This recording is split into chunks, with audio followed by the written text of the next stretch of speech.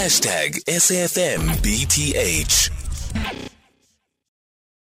Well, perhaps because it is a temporary event that is taking place, but it is also a huge one at that. So there perhaps is the fast tracking of some of the documents that are required to travel to the country.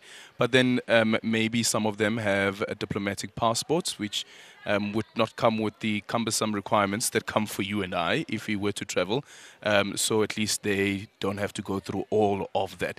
But I do take your point, though, that Home Affairs consistently tell us that they are understaffed, and that's the reason why some of the processes are so slow. But here for Brics, it has happened.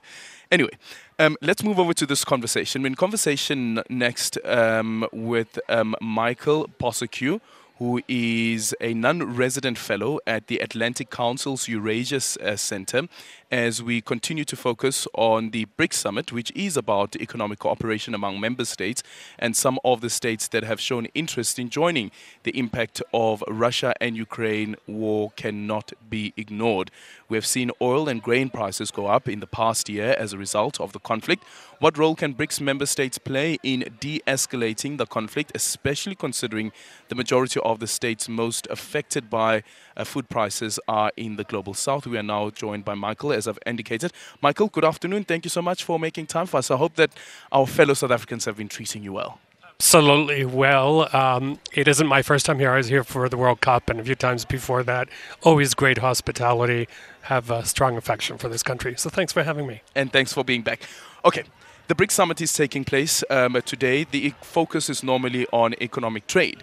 But economic trade also gets affected by conflicts, as we've now seen with the invasion of Ukraine by Russia. What role do you think the Brics member state can play? And are they really capacitated as a Brics bloc to enter that conversation? Sure. Well, in order to have economic prosperity, you need peace. You also need, for business people, the ability to predict into the future for stability. I have to commend your government, your president, for taking the lead and sending a delegation of African leaders to Ukraine and Russia recently. And this was something new. And, I was thinking about it. I think it reflects a new kind of strength or self-confidence of South Africa to be a leader on the continent and to play a bigger role, cast a bigger shadow on the global stage. I think leaders here recognize that the Russian war in Ukraine has caused huge disruption to, for example, the exports of wheat and sunflower oil. And these are all things that affect, the pocketbook of people across the world, including here in Africa. So we hadn't seen really an immediate outcome from that visit. But I did note the president's speech the other day, just on the eve of this conference, where he said South Africa is keen to, for example, facilitate the return of Ukrainian children who are forcibly deported to Russia, exchange of prisoners of war, which is a confidence-building measure, and then thirdly, and very importantly also, is the reopening of the Black Sea grain initiative that will get that grain flowing.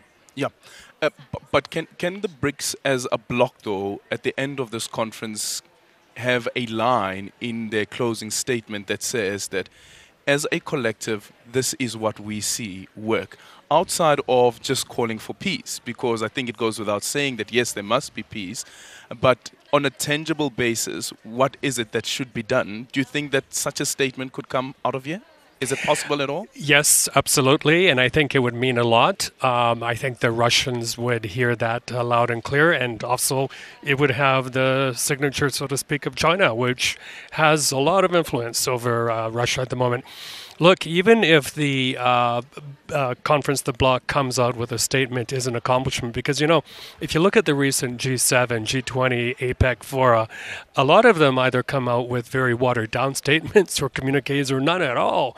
So As I was telling your CNN chap here a few hours ago, is that maybe BRICS is, we give it the benefit of the doubt, maybe it's going to reinterpret or reinvent unilateralism and show other blocs how to do it, how to get things done. That would be a fantastic accomplishment. Yeah, and then also, yet again, the issue around the economics and the link between economics as well as politics. And we know that, for instance, the impact that that the Russia invasion of Ukraine has had on South Africa in particular, and the increased levels of inequality, but also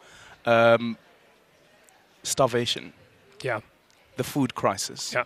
It is a big concern. Earlier on, I was speaking to Wandile Sihlobo, who is from the agricultural business sector of the country. And he speaks about all of the initiatives and the conversations that are taking place. But I wonder whether that conversation should also be including what is happening in Russia. Yeah, absolutely. Because, we're becoming so integrated as a global economy. We found that out big time during COVID. And now we're finding that out when conflicts happen, trade flows get interrupted. So it's crucially important that there's more stability in the world, because a lot of the countries that were, for example, importing grain from Ukraine are in very, very rough shape. The World Food Program imported about 90% of its grain from Ukraine before the grain corridor collapsed, and a lot of that going to this continent. Look, I've been talking to a lot of people on the ground since I came here a few days ago, and a lot of them complain about the higher cost of living here, the spikes in cooking oil, fish oil, petrol. And a lot of these commodities, their prices are affected by sparks on the other side of the world, for example, the conflict in Ukraine.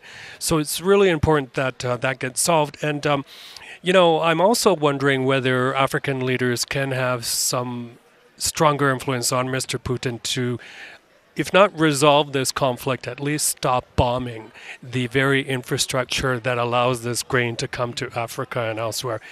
By the way, speaking of Ukraine and South Africa, there was a time as well where Ukraine was importing your coal for its power plants. And I was talking to the Ukrainian ambassador the other day, and she said there's such huge potential for higher trade investment between our two countries.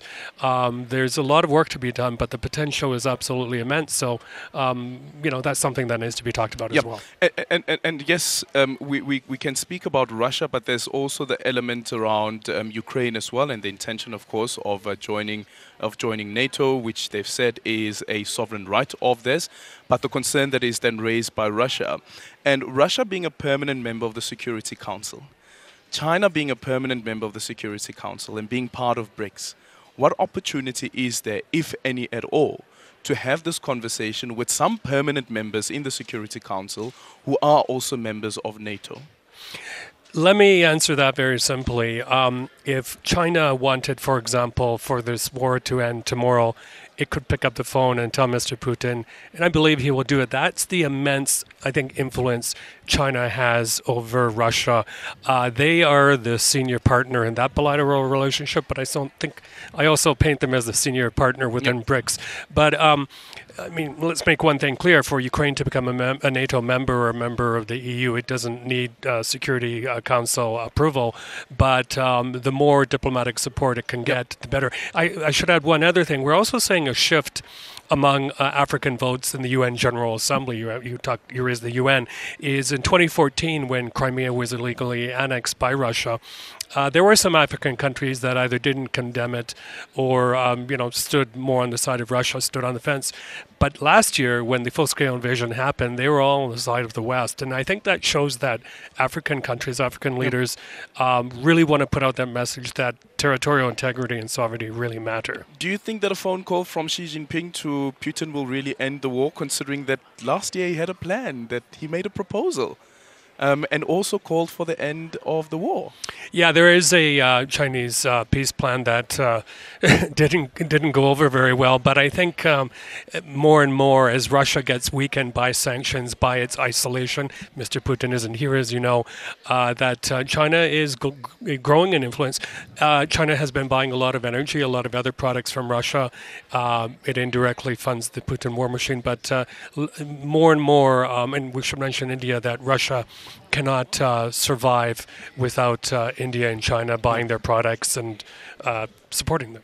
Thank you so much for your time. That is Michael Bociurkiw, who is a non-resident fellow at the Atlantic Council's Eurasia Center. The Minister of Small Business Development has just joined us.